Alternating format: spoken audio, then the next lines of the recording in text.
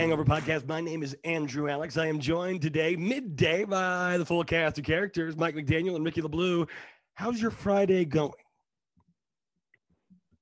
Well, boys, I am sitting in my car in my work parking lot, freezing my tail off. So that's how we're doing.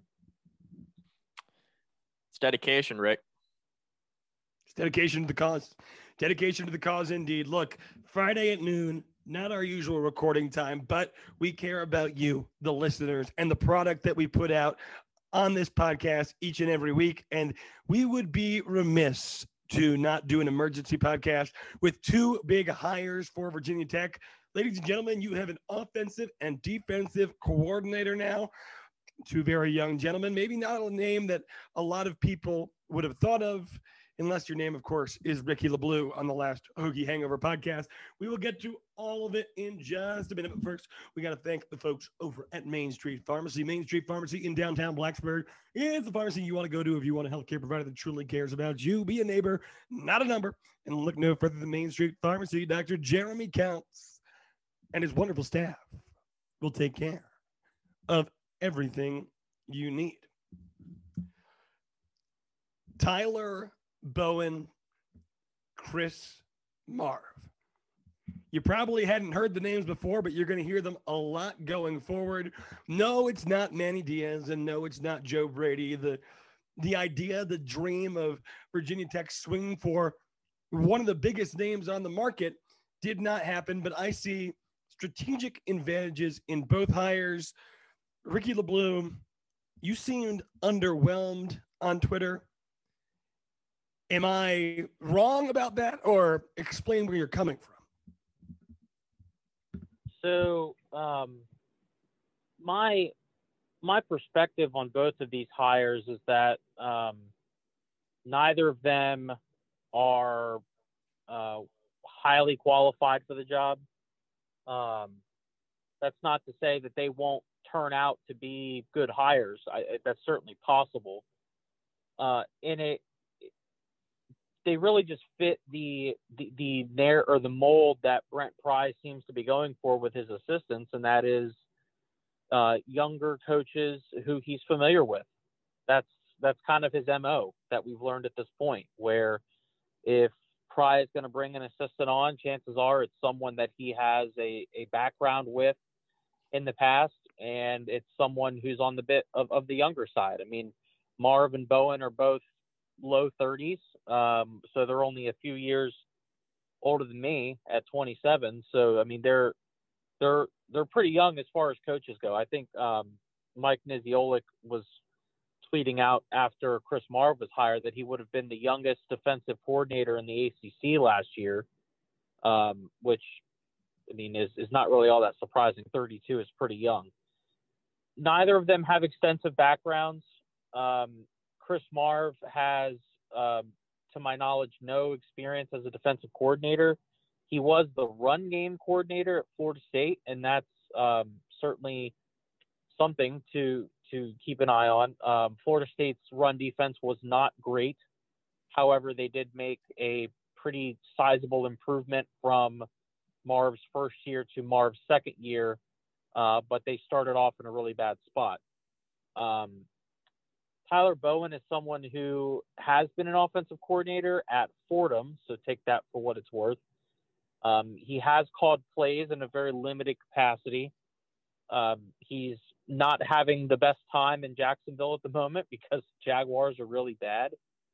But he's, again, an assistant that doesn't have an extensive coaching background. And I guess my personal preference for both of these hires would have been coordinators who have that extensive experience and guys that can be really reliable resources of experience and knowledge for Brent Pry, who is himself a first-time head coach. So I'm not really up in arms about either hire.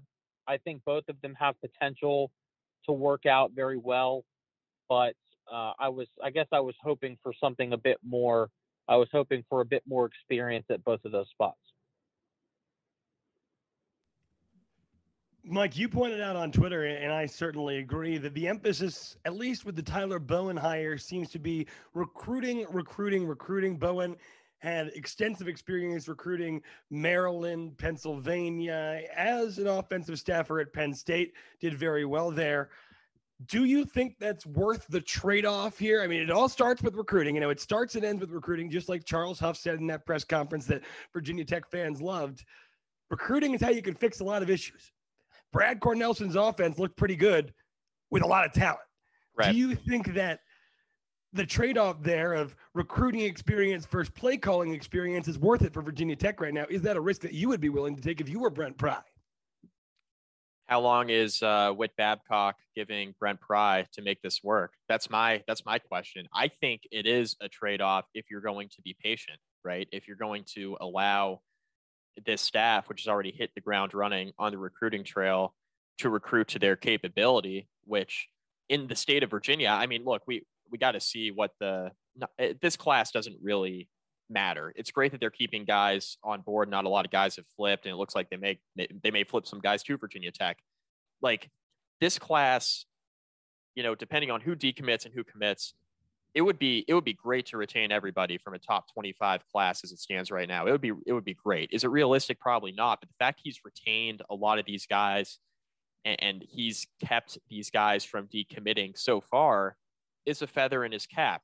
What I'm interested to see is what happens with the 2023 class moving forward. I think that's what we're all really keen on, because Brent Pry did not recruit any of these kids. He's just trying to hold commitments and then maybe add to it with some guys that he's interested in that haven't made a decision yet.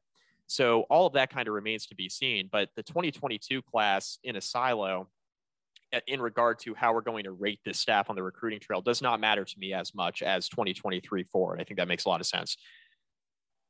As far as these two hires go, the Chris Marve hire, I think, Andrew, when you mentioned it's strategic, and Ricky, you mentioned it's strategic as well. They're strategic in two different ways, right? Chris Marve is a young, up and coming assistant that is a proven linebackers coach. He has coached linebackers at two different SEC schools and now at Florida State, and his linebackers have been pretty solid everywhere he's been, right? So we know he can coach linebackers. What I think Brent Pry's objective was with the Chris Marve hire in particular was to bring in a guy who understands Brent Pry's defensive system that he can mold, right? So Marve played under Brent Pry. He also has coached under Brent Pry at a couple different stops. So he understands the Brent Pry defense on a couple of different levels. We knew from the opening press conference that Brent Pry was going to have a heavy hand in the defensive scheming and play calling. Pry did mention in his opening press conference that he will eventually hand over the reins of the play calling to his defensive coordinator. At the time, we didn't know it was going to be Chris Marve, right? But he didn't mention when he was going to do that. So is he going to do that, you know, sometime during fall camp? Is he going to do that when the games actually kick off, you know, sometime during the season when he sees that Marve is pretty comfortable calling the plays? Is that when he hands it off? Is it after the first year at Virginia Tech? But I think what's clear with the Marve hire in particular is he brought in a guy who he believes he can mold under him, who understands his system already. So that made sense to me. And I think when you look at kind of the staffing salaries, right, for the assistants, I thought it would make more sense all along for Pry to spend money on the offensive side of the ball, because we knew that he was going to have connections on the defensive side of the ball with guys who knew his defense and guys who he could pay, where he knows he needs to make his money at Virginia Tech. And what's going to be the key to his longevity is going to be the offense. Because I think we understand the defense is only going to be so bad, right? Like the defense, because of what he's done in the past and who he's hiring and what they've done at prior stops, I think we have an understanding the defense will be good eventually, right? It's really the offense that's going to dictate whether or not he's successful. And then the recruiting. So flipping over to the offensive side of the ball now, the Tyler Bowen hire makes a ton of sense. Ricky mentioned it on the last podcast. My brother-in-law, Scott, mentioned it to me like a week and a half ago too. He's like, Tyler Bowen at Jacksonville would make a lot of sense. And I said, okay, why? Like, sell me on it. And he started telling me about Bowen's prior stops, how he was the co-OC at Penn State, how he coached two All-American tight ends and Pat Freiermuth and Mike Gesicki. And I said, okay, well, We know he can coach tight ends. Well, can he call plays? Okay, well, he's done it at Fordham. It's like, okay, well, that's fine. You look at it in 2016 when he was the only season where he was the sole offensive coordinator there at Fordham. They were 4th in the FCS in total offense. They were 12th in the FCS in rushing offense, and they were scoring over 40 points per game. Like, okay, that's really good. Now, what he done at the FBS level? Well, he was the co-OC at Penn State for 2 years. He called plays by himself in one game. It was a game where Sean Clifford was really banged up a couple of years ago in the Cotton Bowl. Penn State racked up like 600-something yards and 53 points. Okay, that's a one-game sample size. But that looks pretty good. The most important part of the Tyler Bowen hire to me is that he is a really, really good recruiter in the DMV, DC, Maryland, and Virginia.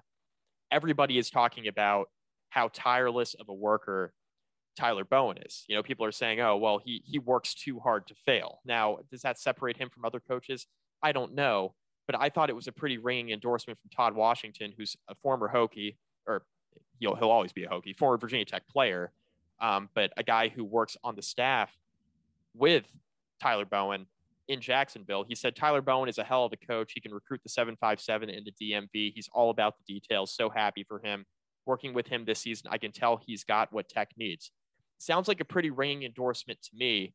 My question, of course, is the play calling, because it's a limited sample size, but when he's done it, he's been good.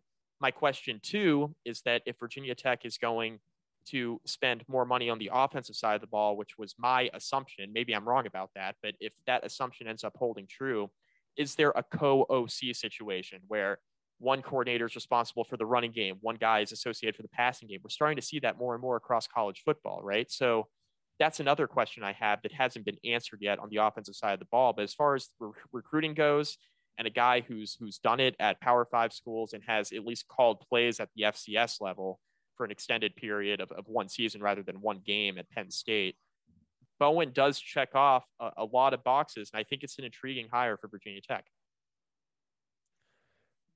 In terms of Chris Marve, right? I like what you're saying there, that it seems like this is a guy that Brent Pry can use to mold into the kind of coordinator that he wants, right? Getting a big name, a Manny Diaz, someone that had been a former head coach somewhere else or a coordinator at a big program might butt heads in terms of philosophies. It would be easy. It would be harder, should I say, for Brent Pry to kind of assert his will philosophically. And you know, by all accounts, Marv is an up-and-coming coach, a guy who's about the details, a guy who can turn Virginia Tech maybe into that linebacker U type in terms of developing the players. But on the recruiting trail, he's the opposite of Bowen. He does not have a ringing track record. And a lot of Virginia Tech fans wanted to point out that people on the Florida State side didn't seem satisfied with his recruiting efforts. Do you think that, you know, his weakness, or at least his perceived weakness in that department, can be carried by the other guys on this defensive staff, a Jones, a J.C. Price, a Ryan Smith if he stays on? I think that Marv can become at least a competent recruiter. Young guys, I feel like, generally have an advantage when they're on the recruiting trail. But if you can't recruit at Florida State, then there are obviously some inherent things that you have to overcome as a recruiter, because it's really easy to sell Florida State, right? You're in Florida, the weather's beautiful. Florida State's a giant school with a lot of opportunities. Tallahassee has a lot of opportunities. Florida State's residential situation for their athletes is one of the best in the country. Their facilities are in great shape. Resources are not a problem there. If you can't recruit at Florida State, then that's not a great starting point. Now, again, people seem to try to be dunking me on this for some reason. I don't really get it. I'm not saying that Marv can't become the kind of defensive coordinator that Virginia Tech wants, but he is starting at a much lower point than I would have liked Virginia Tech's defensive coordinator to start at. And that's on the coaching and the recruiting side, as far as I'm concerned.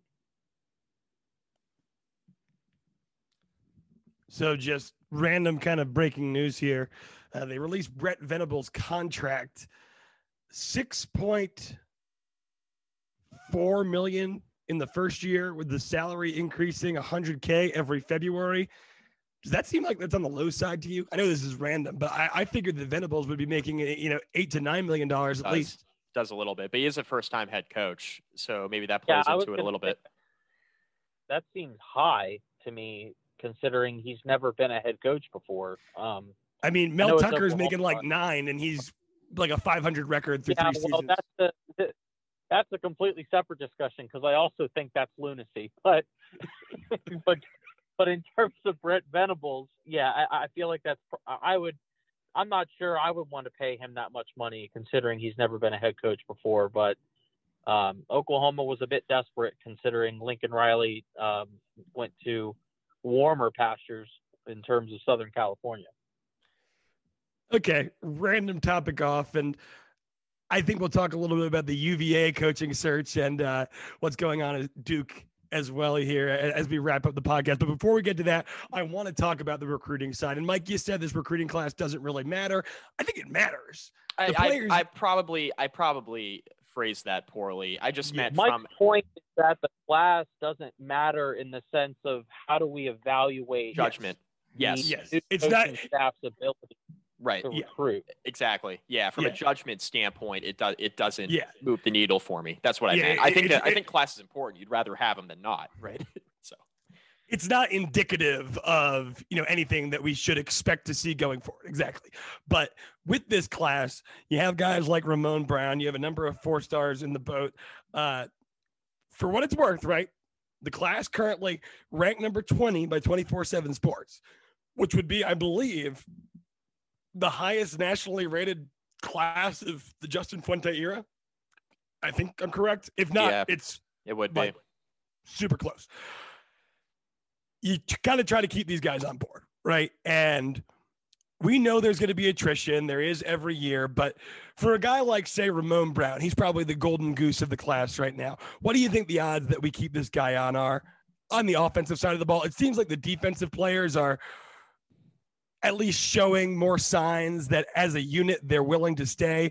Ramon Brown went out and said, look, I don't know who the offensive coordinator is going to be. They did the in-home visit. Mike, you mentioned on Twitter a few days ago that they probably had some idea who the offensive coordinator was going to be, because what are you going to do? Go into Ramon Brown's house and say, yeah, we don't know. We'll let you know later. Not answer his questions. Yeah. Exactly. I think it's really, so the one thing I'll say about Ramon Brown is that in any 4-star, talent or higher for that matter, you got to answer some questions for him, right? Like with a 3-star, your options are, maybe you have a wider breadth of options, but you don't have the elite options that a 4 or 5-star guy would have, right? And when you go into Ramon Brown's home, you have to be able to answer those types of questions. To answer your question, Andrew, as far as like what are the chances that Tech keeps Ramon Brown, that kind of remains to be seen, right? It depends on how Ramon Brown feels in his comfort level from talking with the Tech staff earlier this week. I know that he's still committed to Virginia Tech, but he's not turning away, teams and programs that want to come meet with him. So it kind of remains to be seen. He's got to gain, as a prospect, he's got to gain a comfort level in Tyler Bowen and some additional assistants that will be hired here shortly. He's got to have some comfort in the guys they're bringing in, that he can see a role for himself where he can flourish. So that goes for Ramon Brown. That goes for Alex Orji, the quarterback from Texas. That goes for Gunnar Givens, a big-time offensive lineman, as we know. It goes for all these guys. They need to be comfortable in the offense, that they are going to be able to be in a positive situation for themselves, even though there's been staff turnover. Ricky, you went as far as to say Ramon Brown is on the market, and I tend to agree. Tell us why you feel that way. As far as I'm concerned, anytime a recruit is openly accepting visits in their house from other coaching staffs, they're no longer committed.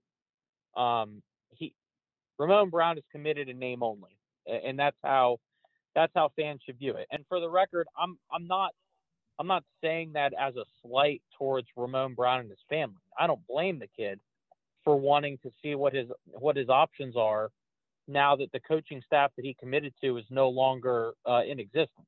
So I'm not mad at him. But if you're the Virginia Tech coaching staff, and if you're a fan or an observer of the program, you have to look at this from the perspective of we have to re-secure Ramon Brown's commitment. And that goes to what Mike was saying about you've got to be able to answer questions with that, or that Ramon Brown may have, and you have to be able to rebuild that trust and that rapport that Ramon had with the previous staff. You have to rebuild that all over again. You're almost starting from scratch. So I don't think we should consider Ramon Brown a committed prospect, and the onus is now on the coaching staff in Blacksburg to change that and get it back to the way it was a few weeks ago. Do you think we're going to see a substantial number of guys maybe jump on, dudes who weren't necessarily on Virginia Tech's radar under Justin Fuente, but that this staff may have identified and be able to jump on late? We probably will start to see names after the early signing day. Guys who don't sign after early signing day are usually highly sought after for those last few remaining spots in the class. You often see guys who are committed up until the early signing day period begins, which is December 15, and then they are no longer committed, and then they don't sign on the 15th, and then they are open until National Signing Day in February. I think Virginia Tech is going to hit that time period pretty hard in terms of adding guys to the class that this coaching staff has evaluated and feels like they can, or that they're worthy of a scholarship. I would expect to see a lot of names be floated around, a lot of guys added to the target board after the early signing period ends, because that time frame is when guys are really trying to get locked in, and all of those high profile programs that have a couple spots left, they're going after the late bloomers in that time period. Yeah, I mean, we can start to evaluate, maybe not necessarily like, oh, Brent Pry and his staff can or can't recruit, but we can start to evaluate from the standpoint of, okay, who are the types of players that Brent Pry and his staff are going to go after, with who they kind of try to add to this class after the early signing day with the spots they have remaining, right? Because it may not necessarily be a guy who was committed to Justin Fuente that just didn't happen to sign on early signing day. It could be new targets added to the board that, Pry and his staff thought were deserving of a scholarship at Virginia Tech, maybe a different type of player that Justin Fuente and his staff wasn't necessarily interested in. So that goes for both the offensive and defensive sides of the football. So I think we can start to see at least the types of prospects that Pry and his staff are going to recruit. I think it's pretty clear, at least early on, that an emphasis and priority is going to be put on recruiting the DMV and reestablishing relationships in state. But, the types of players that Brent Pry and his staff recruit schematically is what I'm interested in. Not even necessarily like 3, 4, 5 star, whoever they are, just like the types of players. That's what I'm interested in seeing.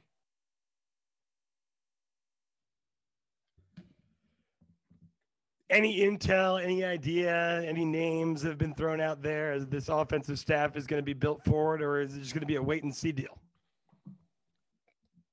Well, if we were super lucky, then Tyler Bowen would not be the only Jacksonville Jags assistant that would be joining the staff. Todd Washington, who Mike mentioned, a former Tech player, someone who is very well connected into the program, a guy who has a deep and abiding respect and admiration for the program to this day.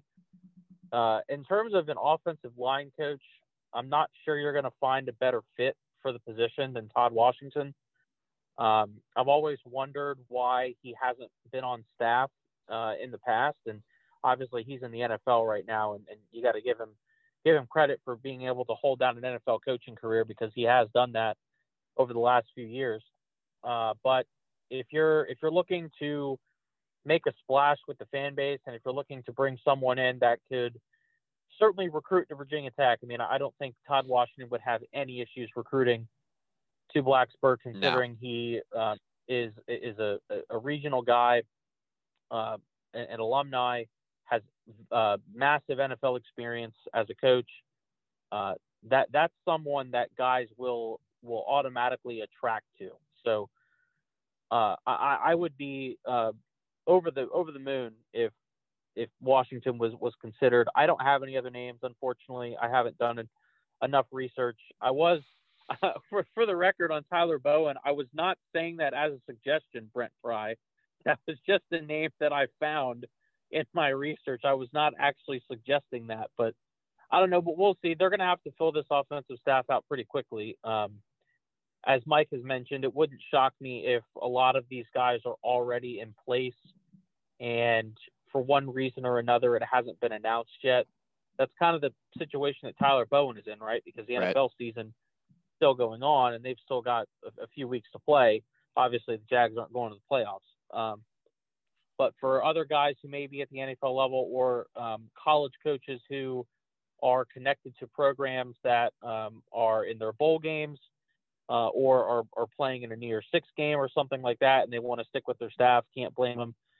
We'll see, but hopefully those guys will get announced sooner rather than later because it would provide a lot of clarity in terms of the direction that this coaching staff is going. And also, if there's going to be a lot of leftover money at the end of all these hires, how could that money be used to add guys to the staff that would not be in the NCAA's level of on-field assistance? I'm curious to see what the financial situation is going to look like because considering the age that Brent Pry seems to be targeting, I have a feeling that unless he is paying these guys above what I would think would be their market value, there's going to be a little bit of money left over to possibly expand the staff in terms of numbers.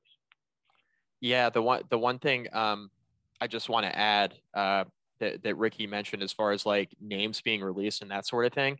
Like, I know it won't be made official on Tyler Bowen until after the Jaguars season has ended, but now that the name is out there and widely reported, and I'm sure they've been recruiting to it on the trail, there's no reason, in my opinion, why you can't start naming these other assistants, right? Like Tyler Bowen, it's clear that he's going to be working in the background to put together an offensive staff for Brent Pry, at least have a heavy hand in that, right? So I don't think there's any reason to wait. There's no reason to rush, but there's also, you just want to get the right guys in, but there's no reason to wait if you have guys that you have agreements with, right? Like if you finalize the agreement, it's just not official yet, get those names out there, which I'm sure they're already doing with recruits, but I think it would be helpful from a program standpoint to have those names in place sooner rather than later.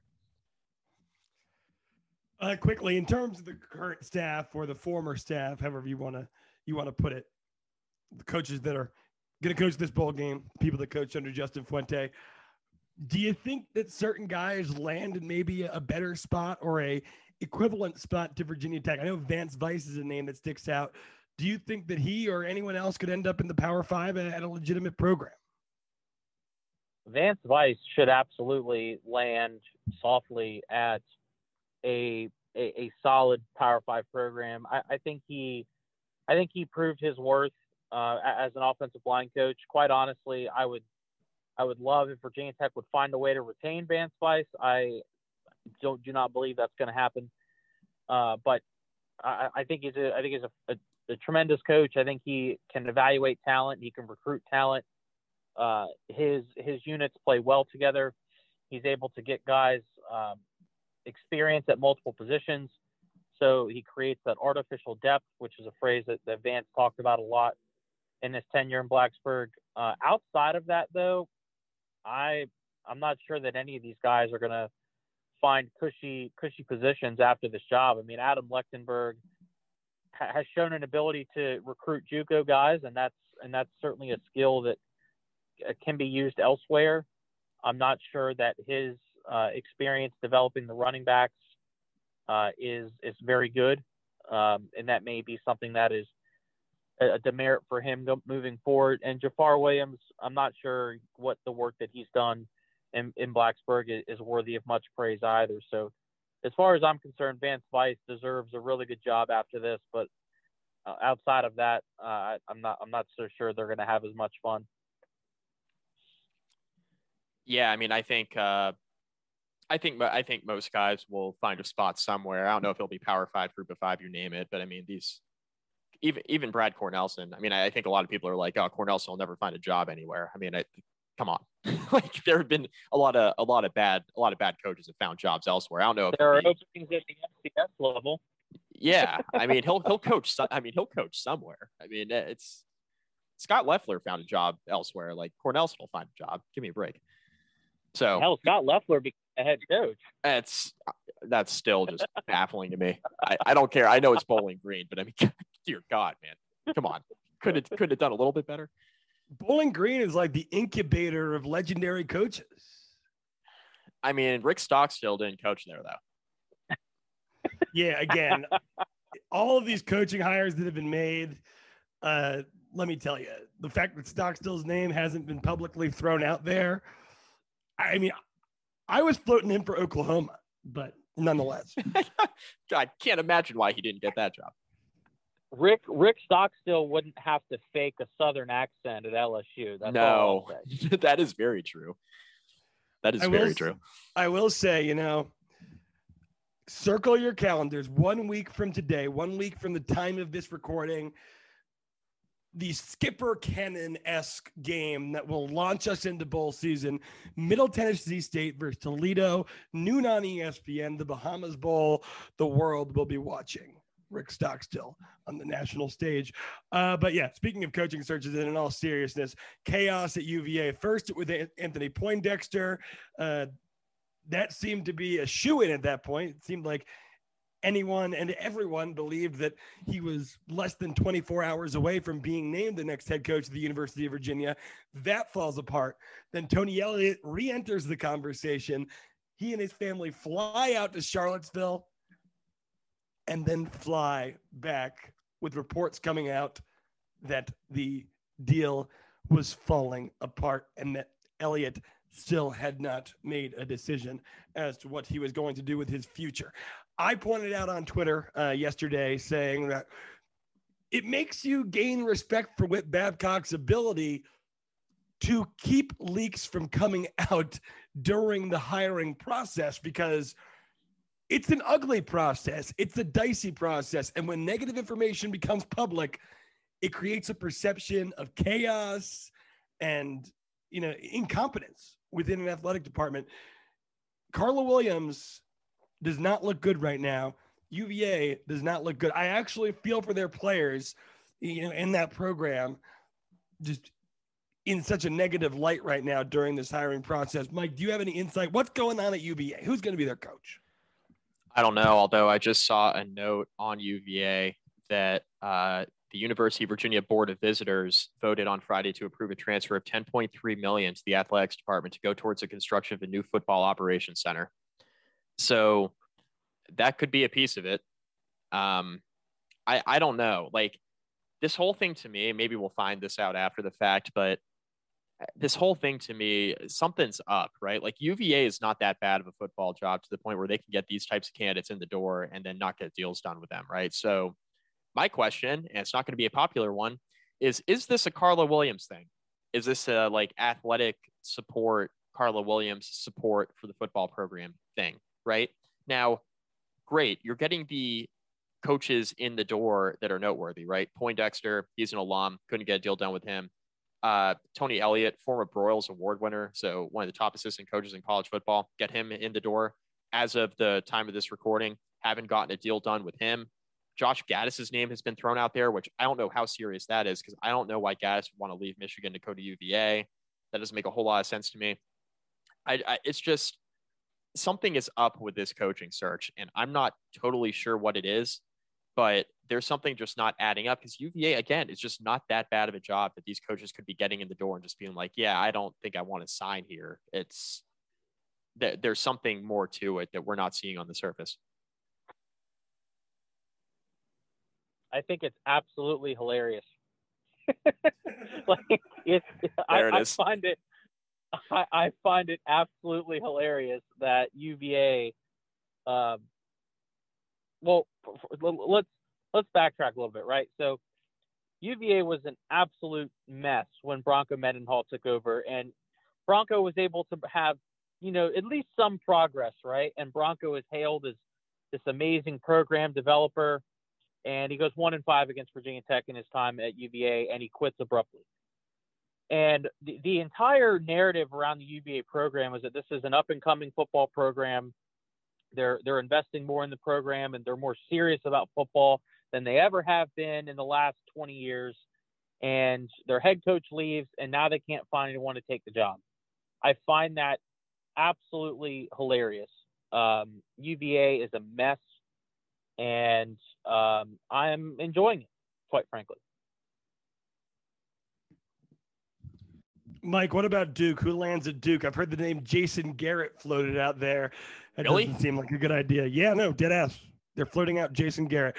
First, Paul said it, and I thought it was just Paul. I mean, it was just Paul kidding. And then a few days later, the name is legitimately in consideration. Yeah, I have no idea. I haven't really seen anybody associated with that. The Jason Garrett thing's news to me. I have no idea who they're going to hire. I mean, I figured it would probably be Healy or Chadwell. I don't buy the Tony Elliott to Duke thing. You're telling me that Tony Elliott passed up all of these open college jobs over the last couple of years that he's been rumored to be a candidate for to then take the Duke job? I don't look, if Elliott doesn't end up at UVA, I think he ends up back at Clemson as the offensive coordinator. Like, he's too good of an assistant. I understand their offense struggled this year, but it got better as the year went along. But he's got too good of a track record, and he's too highly respected in the business to now just go take the Duke job just to get a head coaching position. Like, he's been rumored for too many other open jobs to then take Duke. That doesn't make sense to me. Yeah, I don't know what Duke's going to end up doing. Elliott doesn't seem like a fit there either for all of the reasons that Mike just mentioned. And also, to be quite honest, I'm not sure that Elliott feels like a fit at UVA for the same reasons. I mean, Mike, you mentioned that UVA is not that bad of a football program, and you're not wrong. But like you said, all these other jobs that Tony Elliott has been rumored to have interest in, I would find it interesting that he would spurn all of those opportunities to land at UVA, which is, second fiddle in the state and historically does not have the support from the athletic department or the fan base for that matter when it comes to football. UVA just seems like an odd fit for me when it comes to Tony Elliott.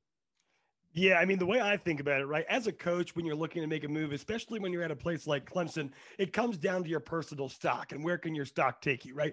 Brent Venables was very patient when he was waiting to take a coaching job, ultimately landing at Oklahoma, one of the premier college football programs in the country. Tony Elliott's stock today is probably lower than it was a year ago, given the way that Clemson's offense struggled in the first half of the season. Now, there's a lot of factors that play into that. You lost Trevor Lawrence, one of the best pro prospects in the history of college football. You lost Travis Etienne, one of the best all-around running backs in the history of the ACC, and the transition wasn't seamless. But nonetheless, Tony Elliott isn't the candidate today that he was 12 months ago. I can envision that if he were to stay at Clemson, his stock could raise to the point where it's closer to the profile that he had put out in 2019 in 2020 than where he is in 2021 mulling the UVA and Duke jobs. I don't think it would be the worst decision in the world for him to stay back at Clemson and stick around. Because like you said, all those intrinsic factors that surround the UVA program, you're not necessarily set up to succeed. So it's going to be interesting. But if Tony Elliott falls through, it really begs the question for UVA, where do you go from here? Yeah, and I just don't know what the answer to that is. Again, like with the UVA thing too, like with Gaddis, are we sure that's not a leak from like the UVA side to just gain leverage in negotiations with Elliott? Like, it just seems random to me. I don't know. Or an agent thing. I mean, it could always be an agent thing. Yeah. Right. Yeah, I mean, I think Gaddis is a candidate over the next year as a head coach. But it does feel like this year, like after 1 year, it could be a flash in the pan. So I don't know. I think that UVA's got to figure their stuff out internally. before they're going to be seen as a serious option for high-level coaching candidates moving forward. They got really lucky that Bronco went there in the first place, as far as I'm concerned. I do think Bronco was a pretty solid coach. I don't think he was a real fit in Virginia, honestly, but that program has some deeper institutional problems than just who their head coach is. And I'm not sure that their next head coach is going to be able to solve those problems. All right. Well, it'll certainly be a fun one to watch as UVA tries to secure their next head football coach amid all the drama. Last thing here before we check out, Virginia Tech coming off the win against Cornell, a get-right game for a lot of the dudes that were struggling, albeit you were playing an Ivy League team, but a good offensive output for Virginia Tech and a dominating victory. Next on the docket are the Dayton Flyers.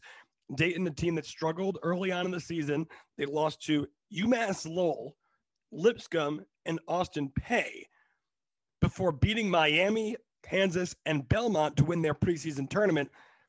Most recently, they lost on the road to SMU. What does this matchup look like, Mike? And is this almost a must-win for Virginia Tech, even at this point in the season? Out of the 3-game stretch with Cornell, Dayton, and then St. Bonaventure, there's an argument to be made that Dayton could be the worst team Virginia Tech's played. I wouldn't say that ordinarily in any other year, but Cornell was second in the country in points per game, going into that game the other night. Virginia Tech controlled the tempo, and I was really impressed with that, how they took over the game with their bigs, right? Mutz had a good game. Aluma had a good game. I thought the guards everybody played well. Storm Murphy, I know it doesn't show in the stat sheet, but he had a nice bounce back game, looked much more comfortable offensively, which you would expect because he's playing Cornell. He's not playing Memphis, right? So you'd expect that. But I thought he played well, and Padula was great off the bench. Dayton is bad. They're a bad team. Cornell could win the Ivy League, right? So they could eventually be a tournament team. Dayton's bad. I know they beat Kansas, but losing to SMU is not a great look. Losing to UMass Lowell, not a great look. Like, they've had some Austin Peay, not a great look, right? So Dayton's not very good. It is a road game, so Virginia Tech needs to go out there and win a road game. But this is a really important game for Virginia Tech. This would qualify as a bad loss, even though they were able to pick off Kansas earlier in the year. We know Dayton to be ordinarily a pretty good program. This would be a bad loss. Okay, it is very important that Tech win this game for sure. Yep. I agree. By the way, Susie Colbert tweeted 9 minutes ago, so literally as we were talking about Jason Garrett, hearing Jason Garrett is the front runner for the Duke head coach job. Hello. So, yep. Speaking that into existence. All right. Well, that's going to wrap it up for us. Hokie Hangover Podcast, Andrew Alex, Mike McDaniel, Ricky LeBlue. You guys got anything to say before we check out? Rate, review, subscribe, and I guess people are just going to keep living in my mentions. Yep. Yeah, last thing I'll throw in there is my radio show, The Drive on ESPN Blacksburg. We're doing a little College Bowl Mania on ESPN.com. So if you want to join a group, search up ESPN Blacksburg. It'll show up in the group results. Join, and if you win, you get a prize. What that prize is, I do not know at this time, but it'll probably be something good. We got plenty of Virginia Tech stuff, and there's literally no fee to enter. So what do you have to lose? It'll be fun. So, yeah, ESPN Blacksburg, The Drive on College Bowl Mania on ESPN.com. We'll be back probably on Monday. Who knows? More news could break. I expect UVA and Duke to be filled by then so we can react there and see what kind of fits they end up with. Until then, my friends, enjoy your weekend. Enjoy the Army-Navy game, one of the great American traditions in all of sports. And we'll talk to you then. Until then, go Hokies.